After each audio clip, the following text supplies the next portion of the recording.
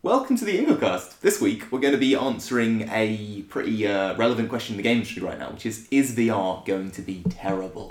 So I'm Tom. I'm John. And I'm Joe.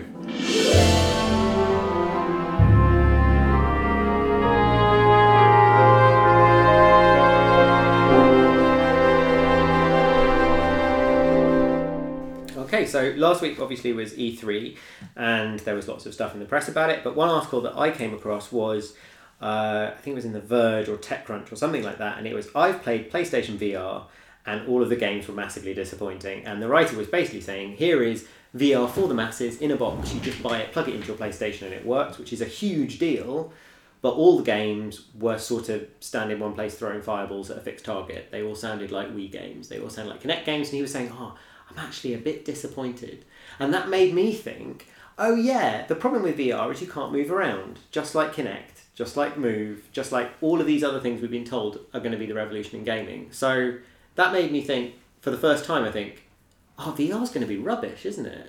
I guess HTC Vive is trying to be the exception to that, and that they're trying to design more room-based experiences. So you can sort of move around within like a 5 foot square. Yeah. I like the idea of VR being one of these exciting things you do at a theme park or something, where they have an amazing setup. I read a Wired article about a technology called something like redirected walking or something, that it puts you in this world and it subtly shifts the rotation as you walk. So you think you're walking in a straight line, but actually it's directing you away from walls. Right, so you're walking around in a circle in a warehouse, so you think you're crossing a desert. Exactly, yeah. Which is incredible if it works, because then you literally have a space with no limits. How big does the room have to be then? Yeah, well, this is why it has to be a sort of a theme park experience, because you can't do that at home. But if you can't do it at scale, then... Yeah, right, exactly. I mean, the business model's flawed, for yeah, sure. Right, yeah, okay. Yeah. Because, I mean, I've been saying for a while now that the only VR... If I had to make a VR game, if someone put a gun to my head and said, make a VR game, well, I would get shot. But because I don't know how to make a VR game. But if I really had to, then I would make Ironside the game, where you are a detective in a wheelchair. Because if you're in a wheelchair, then all of the controls in a VR setup make perfect sense. That does exist though, doesn't it? I swear somebody is making that. Detective in a wheelchair? Detective in a wheelchair, yeah. I wouldn't be surprised if they were. It's not a revolutionary thought. But, like... If the promise of VR is to explore freely within a world, is it really so? I haven't tried enough VR experiences, but is it really so bad to use a controller with a headset? So no, it just you feels use the pointless. thumbstick. It just doesn't. But does it not just feel like immersive at least? I guess there was someone talking about alien isolation in VR and saying that they could crouch down behind things and then peek through cracks. And like sort of because they could move their head around, and I thought actually that was interesting. Being able to move your head around to get different lines of sight is quite an interesting mechanic, but it is a really very sub mechanic. It's the hiding in the laundry basket game. There's only so much of that you can do. I think the thing that I've been pretty skeptic, I guess is the word, for a while when it comes to VR, just because I'm not entirely sure what we're meant to do with it. Like I think for me the metric of any interesting piece of hardware is that it enables new software, and I'm not really sure what software VR enables. It's essentially a nicer screen that requires a lot of hassle. It's that problem of not very many people are going to make VR specific games, because any VR specific game can always be downgraded to a normal console game where you just control the camera, and then you might as well make that game really good because it's going to sell to more people. Yes, absolutely. I mean, I've got a projector at home, and if I'm going to play Uncharted, I'd much rather play it on the projector, but ultimately I can't always be bothered, and it's the same. So I could play, Eve Valkyrie in VR, and I'm it probably is. Let's say it's just a better game if I play it in VR. But at the same time, I can play it without VR, presumably, because it will sell them way more copies, and I don't need to invest in all this hardware, and I'm having a very marginally worse experience. I probably won't even notice when I'm playing it, right? That I'm having a worse time.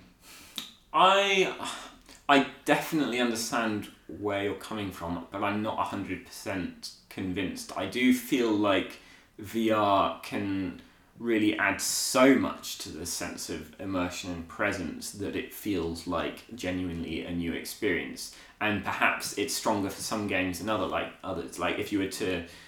I know there's been some platform games that have been developed in VR, and I don't really know how those feel, but I do feel like maybe first-person games in a certain context are just way better in VR. And maybe it really is just like a hardware upgrade though. Maybe you're right. Maybe playing a racing game in VR is just genuinely the better way to play. But then that's just like buying a steering wheel for your PlayStation. The weirdest thing for me is that the experiences I can see working best in VR are probably quite calm. They're quite simple. They're not too stressful, and they're very first person exploring. So they're basically walking simulators. Like I think I could probably play Everyone's Gone to the Rapture in VR and really enjoy it, because that seems to be what it's sort of more like interactive theatre in a way. Right. Yeah. Or just exploring fictional spaces, I guess. The other game that I've heard is fantastic in VR is Fantastic Contraption. And I think that is an example of a game that is just much better and actually possible in VR, because you need to be able to visualize the space and build these machines that are sitting right next to you and look around them and really interact with them directly. And I can definitely imagine that just doesn't really work in non-VR, because it's just way too fiddly and you don't have the sense of depth and all of these things. I think that's true. I think my argument that there aren't any new games that VR is enabling, I think that's the one genre. So there's games like Job Simulator as well, where you are sort of cast in different roles and it's very hands-on, like explicitly hands-on. And again, they use the Vive to its full potential. I think that is definitely one area that wouldn't work outside of VR. I think my worry with that genre, I mean, I can't say because I haven't actually played any of them, and it's way too early to tell if as a genre it will work or not, but it feels like it's limiting. I'm not entirely sure where the game is. Like, it sounds like a really cool gimmick that I would play for maybe an hour or two, and I could see myself having fun with Fantastic Contraption. But would you go back to it time and time again? Would I play it I think there's the rest of the hardware problem, that like if you're playing a game which is about manipulating stuff that doesn't exist, how are you going to pick it up?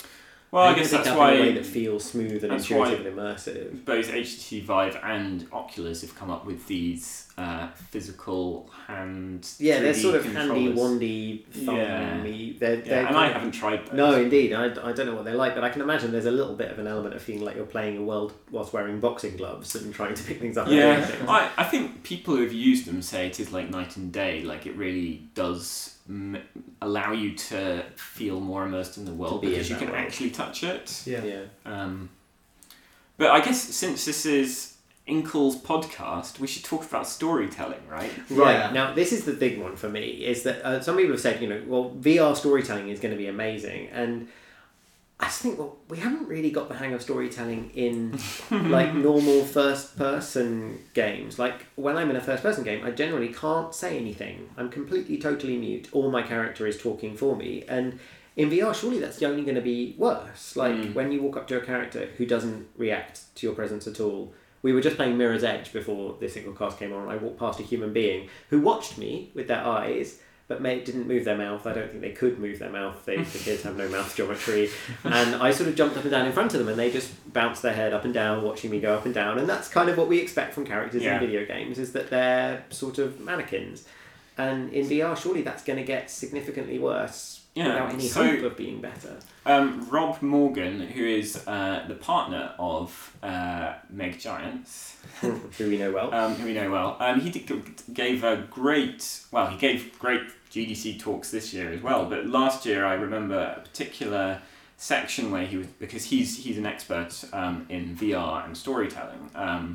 And he was talking about all of these new issues that you get in VR with characters, that when you have this sense of presence, like you're really sitting next to a character, body language becomes really important. And by doing a few simple little things in an NPC's body language and the way they react to you can be really powerful. Actually. I remember him saying something about personal space. Like yes, NPCs exactly. Like make you give them personal space, so you can't walk straight up to them and like be right. I think he said that's what all players do, is they get right up in the face of a character to see what that character will do. Exactly. I wonder if you can gesture back. This is probably going off topic, but can I get into a conversation that's so good with an AI that I'm holding these Vive controllers and I'm gesturing wildly at them to try. I'm saying, go over there. You're playing like an Italian driver. What are you doing? Huge, big arm gestures. But I mean, I'd love that if I actually felt that that's something that, I think that's when I'm breaking the holodeck, is when I can gesture and it works. Or I feel I should gesture. But I can't see myself doing I like the idea of being able to wave to someone across the room and have them wave back. Yeah, that's nice. But I think I feel the kind of muteness that I'd have from not being able to say anything to these people would be a really strong uncanny valley.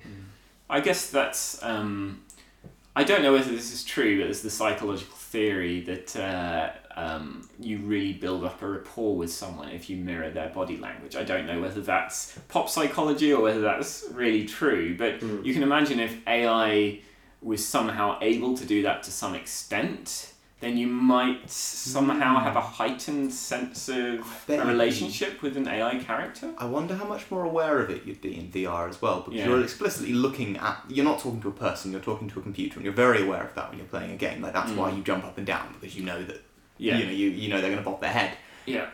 If they started mirroring you with your hands, like, do you think you'd notice? I think there would be a really strong uncanny valley effect, because we're so tuned to people's physical behaviour that as soon as an AI just gets it 1% wrong... Yeah.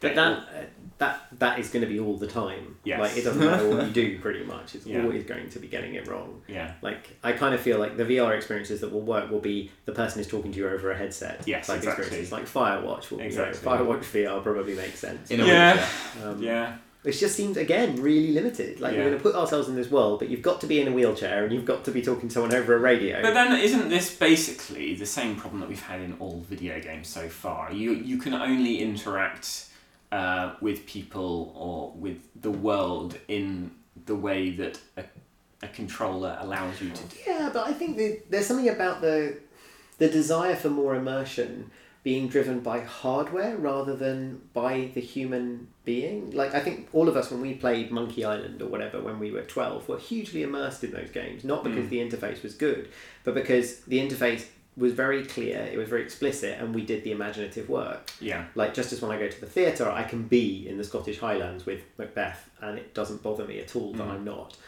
Like, the more and more we do on a hardware side to try and immerse you fully, the more and more the human being is going, well, I've got no room to do the job that I need to do. It's the kind of the Scott McCloud understanding comics thing of the more you abstract a character, the more empathy you'll feel for it, because it starts working at a much more emotional level, and the more you have a really realistically drawn character, the less that's left for the human imagination. Which is probably true of like most Hollywood blockbusters at the moment that are big special effects, cam, bam, wallop. Right, but that's interesting, because too much.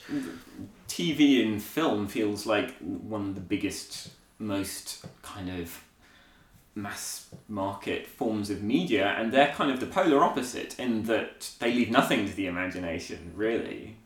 Well, I don't know. I mean, film is a very... Compared with reading, at least. Yeah, that's true. When you look at a film, it is a very associative piece of work, actually. You'll get kind of a close-up of Tom Cruise's face and a shot of a car driving off down a road, and we, the viewer, are going, oh, he's upset because his wife's in that car and she's going away. Right. And the music is there and the cuts are there, but it's all giving us clues, but we're actually assembling it in our heads. So, but and that's what engages us. Maybe VR is similar. Like, it seems like it's just trying to kind of tell us absolutely everything and not leaving anything to the imagination. But maybe it's such a nascent art form that we haven't found the gaps for it to leave yet. Maybe. I slightly feel like that the same is true of the third-person action adventure, and it's still not been solved. But yeah, you could be right. I mean, the other thing I'm looking forward to is lots of VR games where you don't know what's going on because you were looking the wrong way at the time. That's what to do. Yeah. Well, is there anything we're looking forward to anyway in VR? I kind of want to go like underwater diving. I want to underwater dive around a lot. I think journey-like games that are as pretty as Uncharted or something. I think I would enjoy that. Yeah, I think I would. But at the same time, maybe they're inherently limited in that you need some kind of goal or antagonist or something, just to make it feel more than a 5 minute, oh, I enjoyed being in this space for 5 minutes. I want to play something for a longer period of time. But I think I'm only going to be interested in exploring space type games. I can't imagine myself playing something with sort of human characters, or I can't imagine playing something like Life is Strange in VR. Yeah, sure. And having that make any sense. But I am genuinely excited about games like Fantastic Contraption, where it is just really just spatial gameplay. Yeah. Real toys, though. Yeah. Right, yeah. Oh, right. Well, I guess we'll have to follow it and see how it develops. Okay, that was more positive than I expected. All right, well, thank you for listening.